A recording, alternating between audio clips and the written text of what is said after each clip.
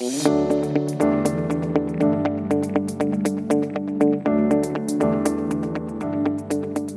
to another episode of Investing Compass. Before we begin, a quick note that the information contained in this podcast is general in nature. It does not take into consideration your personal situation, circumstances, or needs. And before we get into this episode, we wanted to speak a little about a project that we've been working on. And the purpose of this podcast is to provide free, accessible information and guidance to help investors. And in that spirit, we've also created a free educational course. And it's a foundational course on how to invest successfully. It covers a lot of the same concepts that we do in the podcast, but it is a self-paced course that focuses just on the basics. So we'll pop a link to it in the bio. All right. So today's episode, we've spoken about Philip Morris before on Investing Compass, and it was based on research in Jeremy Siegel's book, Stocks for the Long Run. And the book takes a look at the best performing stock in the last 8 decades, up until when it was written. With dividends reinvested, Philip Morris was the best performer in the S&P 500 between 1925 and 2007. And a $1,000 investment in 1925 would be worth a staggering $380 million in 2007. The position would be worth close to $1 billion today. So over the 82-year time period of the study, Philip Morris returned an average of 17% a year. So today we're going to look at the factors behind the success of the stock and how it led to the incredible returns that the stock achieved. Okay, the first factor is something that Philip Morris and I have in common, and that is low expectations. So Philip Morris is a cigarette company. So over that 82-year period reviewed by Siegel, there was a drastic decline in smoking. So smoking peaked in the U.S. in 1961 and declined significantly as health issues became widely known. Many investors don't consider a declining industry as a key ingredient in a recipe for investing success. And this was also a period when cigarette companies faced mammoth lawsuits and restrictions were introduced globally on advertising tobacco products. Warning labels were slapped on the boxes. A company facing all these dire challenges seems to be a poor candidate for strong returns. And so in this book, Siegel refers back to the basic premise of investment returns to explain this contradiction. And he reminds readers that the long-term return on a stock depends not on the actual growth of its earnings, but on the difference between its actual earnings growth and the growth that investors expected. Many investors lose sight of this fact. There is little benefit from purchasing an AI stock growing at 30% if that growth is already priced into the stock. It's better to buy a stock that grows at 7% if the market anticipates growth at 3%. And many investors focus on the potential and somewhat obvious expected success stories for the future. We saw this with the captivating growth potential for lithium's use in electric car batteries, the blockchain revolution in banking, and artificial intelligence. They all qualify as obvious growth opportunities. These industries have seen large-scale interest from investors, and many investors are hoping they pick the 100-bagger that capitalizes on the forecast of exponential growth. Investors believe this is the way to build wealth, buying a fast-growing company. But ultimately, will you have the success with a fast-growing company if everybody thinks it's a fast-growing company? Likely not, and that's because expectations matter. The second factor is a declining industry. Philip Morris was a company in a declining industry, as we discussed, and this can have advantages for investors due to declining competition. So investors were not clamoring to fund startup tobacco companies. This lack of competition can be a significant advantage for existing industry leaders. The reason that investors search for a company with a moat or sustainable competitive advantage is because competition can lead to bad outcomes for investors. Responding to competition causes companies to lower prices, invest in product innovation, and spend more on marketing. All of these activities reduce profits. So there is a trade-off.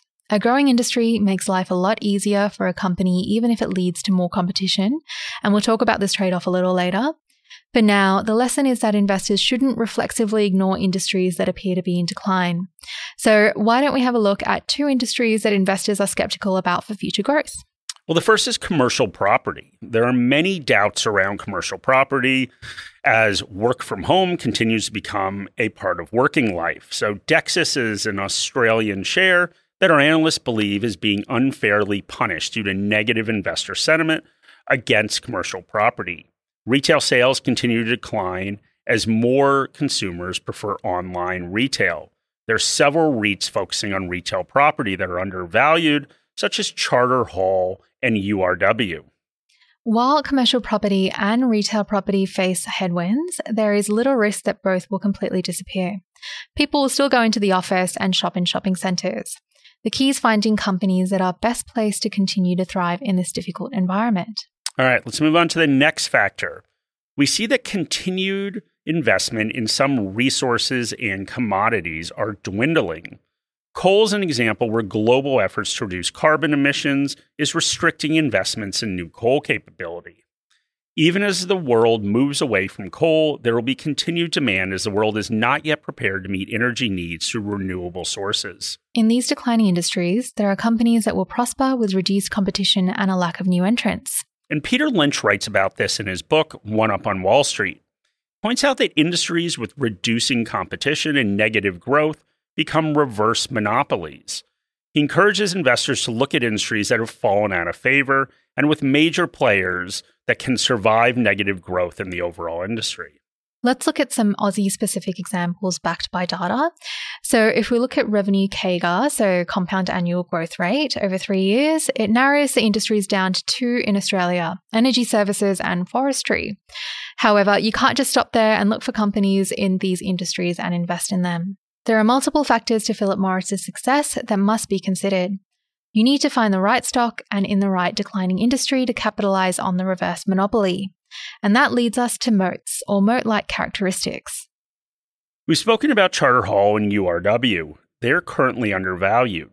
The key to successfully finding reverse monopolies is focusing on companies with wide moats, and that's certainly something I try to do in my own investing. Mark speaks about purchasing American Tower. It has been on his wish list for a very long time, but unfortunately it hasn't really been at an attractive price. He ended up purchasing the stock when it was fairly valued. So these companies may not always be wildly undervalued. A company with a wide moat can protect and grow their earnings for at least the next 20 years. Companies with a narrow moat can protect and grow their earnings for at least the next 10 years. With Philip Morris, it was in an industry with tightening regulations around advertising and marketing. Prior to this tightening, Philip Morris had arguably been the most recognizable and established cigarette brand in Marlboro. With marketing frozen, this became a moat source. The market dynamics were essentially frozen in place, and Philip Morris had an established brand with consumers with little risk of competitors building comparable brands. They were also selling a product that was addictive. So a recognizable brand and an addictive product led to pricing power. Smoking population was shrinking, but existing smokers were willing to pay more. This allowed Philip Morris to continue to grow earnings over the long term. So we speak about moat sources when relevant during our share deep dives, but we will go through an overview of the 5 that Morningstar has identified. So the first is network effect. Network effect occurs when the value of a company's service increases for both new and existing users as more people use the service. For example, social media. The more people that use Instagram, the more likely that you're going to sign up for that social media platform. There isn't really much point in a social media platform without your friends on it. The next is intangible assets. Patents, brands, and regulatory licenses are examples of intangible assets. Marlboro is an intangible asset as a brand. It can prevent competitors from duplicating a company's products or allow the company to charge higher prices. Another example is patent protection for pharmaceutical companies. When patents expire, generic competition can quickly push the prices of drugs down by 80% or more. And we have cost advantage. Firms with a structural cost advantage can either undercut competitors on price while earning smaller margins, or they can charge market level prices while earning a relatively high margin. An example of this would be the Big Four banks. Due to their scale, they're able to access cheaper wholesale rates, and it makes it difficult for smaller banks to compete. Switching costs is our next mode. This is when it would be too expensive or troublesome to stop using a company's product that indicates pricing power. A great example of this is Apple. Once you're in their ecosystem, it is extremely difficult to get people to leave. We've done a share deep dive on Apple as a stock if you're interested in learning more. And during that deep dive, Shani, you said walled garden. Yes. A lot. Walled garden approach. That's what they've got. Exactly. All right. The last moat source is efficient scale. So when a niche market is effectively served by one or only a handful of companies, efficient scale may be present. And Telstra is a good example of this. It would be too expensive to build another network to serve the same routes. But competitor tried this, it would cause returns for all participants to fall well below the cost of capital. So as investors, understand whether the companies you are interested in hold any of these characteristics. All right, so we're going to move on to the next factor that helped Philip Morris achieve those phenomenal returns. And that is cash and a healthy balance sheet. Financial strength plays a role in long-term returns. Philip Morris was in part successful due to their healthy cash flow and low debt levels. And cash flow and profit are important. It's what allows companies to invest in growth-related activities or to issue dividends. And Philip Morris was an extremely well-run business, but there are restrictions on growth activities such as marketing, and there is no use for R&D or expanding production. Although we have vapes and e-cigarettes now, there is no market for these types of products for the period that Siegel explored. Without needing to use capital expenditure on growth activities, Philip Morris was able to focus their efforts elsewhere. The first was diversification. Philip Morris purchased Kraft. They weren't the only cigarette company to diversify. RJR acquired Nabisco. Investors should be wary of these efforts as a pivot into a new industry can be difficult, but sometimes an adjacent expansion can make sense. And the other use of capital is to return cash to shareholders. And this was an area of focus for Philip Morris. Dividends became a key source of shareholder returns. When Siegel did the research for his book, he assumed dividends are reinvested. We previously mentioned the low investor expectations for Philip Morris as one of these factors. As more regulation was introduced, more rounds of lawsuits were filed, and continued declines in smokers, those expectations continued to shrink. Dividends were reinvested at low valuations, which meant that more and more shares were purchased over time. At the same time, the dividend was growing as long-term investors acquired more and more shares. This combination compounded the impact of dividend growth. Ultimately, is not just looking for a reverse monopoly in a declining industry.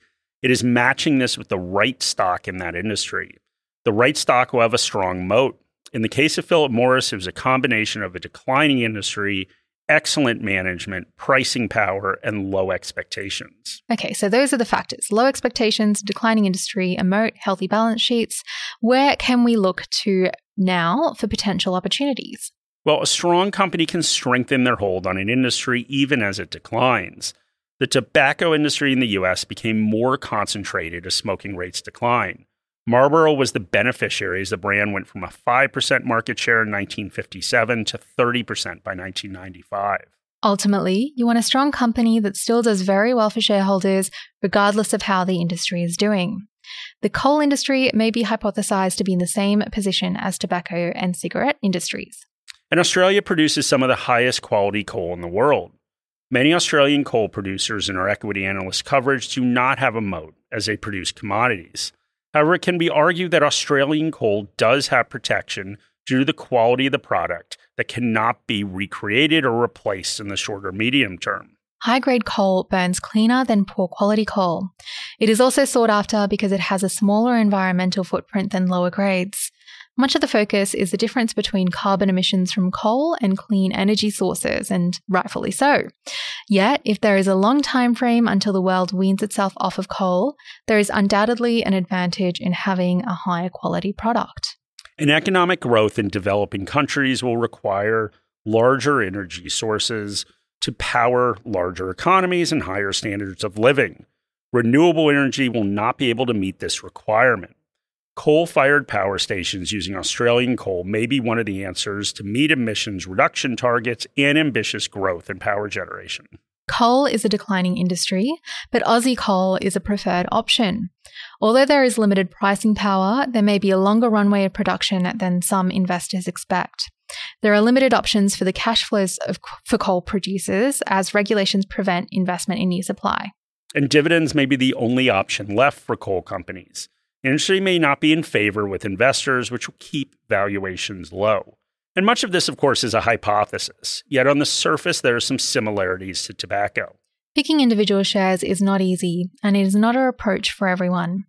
If an investor is going to select individual shares, it's worth considering that doing what everyone else does is not a strategy for success. What most investors do is chase growth. Industry growth and the relentless competition it can lead to can have negative impacts on long-term returns. And as I alluded to earlier, you should have a wish list and act upon that wish list when the price is right. We've always encouraged investors to keep a wish list. Companies that they believe align with their investment strategy that they hope to invest in when the price is attractive. And lastly, being a contrarian has been rewarded in the past by taking a different view to the market. It is the case with Philip Morris. Investing in companies with strong prospects that have fallen out of favor will reduce the overall risk in your portfolio. And that is our episode for today. And Shani, I think it's safe to say we're not going to win any ESG awards for talking about tobacco and coal, but we hope that you found it interesting anyway. We, of course, would love your feedback and a rating in your podcast app. So thank you very much for listening. Any advice in this podcast is general advice or regulated financial advice under New Zealand law, prepared by Morningstar Australasia Proprietary Limited and or Morningstar Research Limited, without reference to your financial objectives, situations or needs. You should consider the advice in light of these matters and any relevant product disclosure statement before making any decision to invest. To obtain advice for your own situation, contact a financial advisor.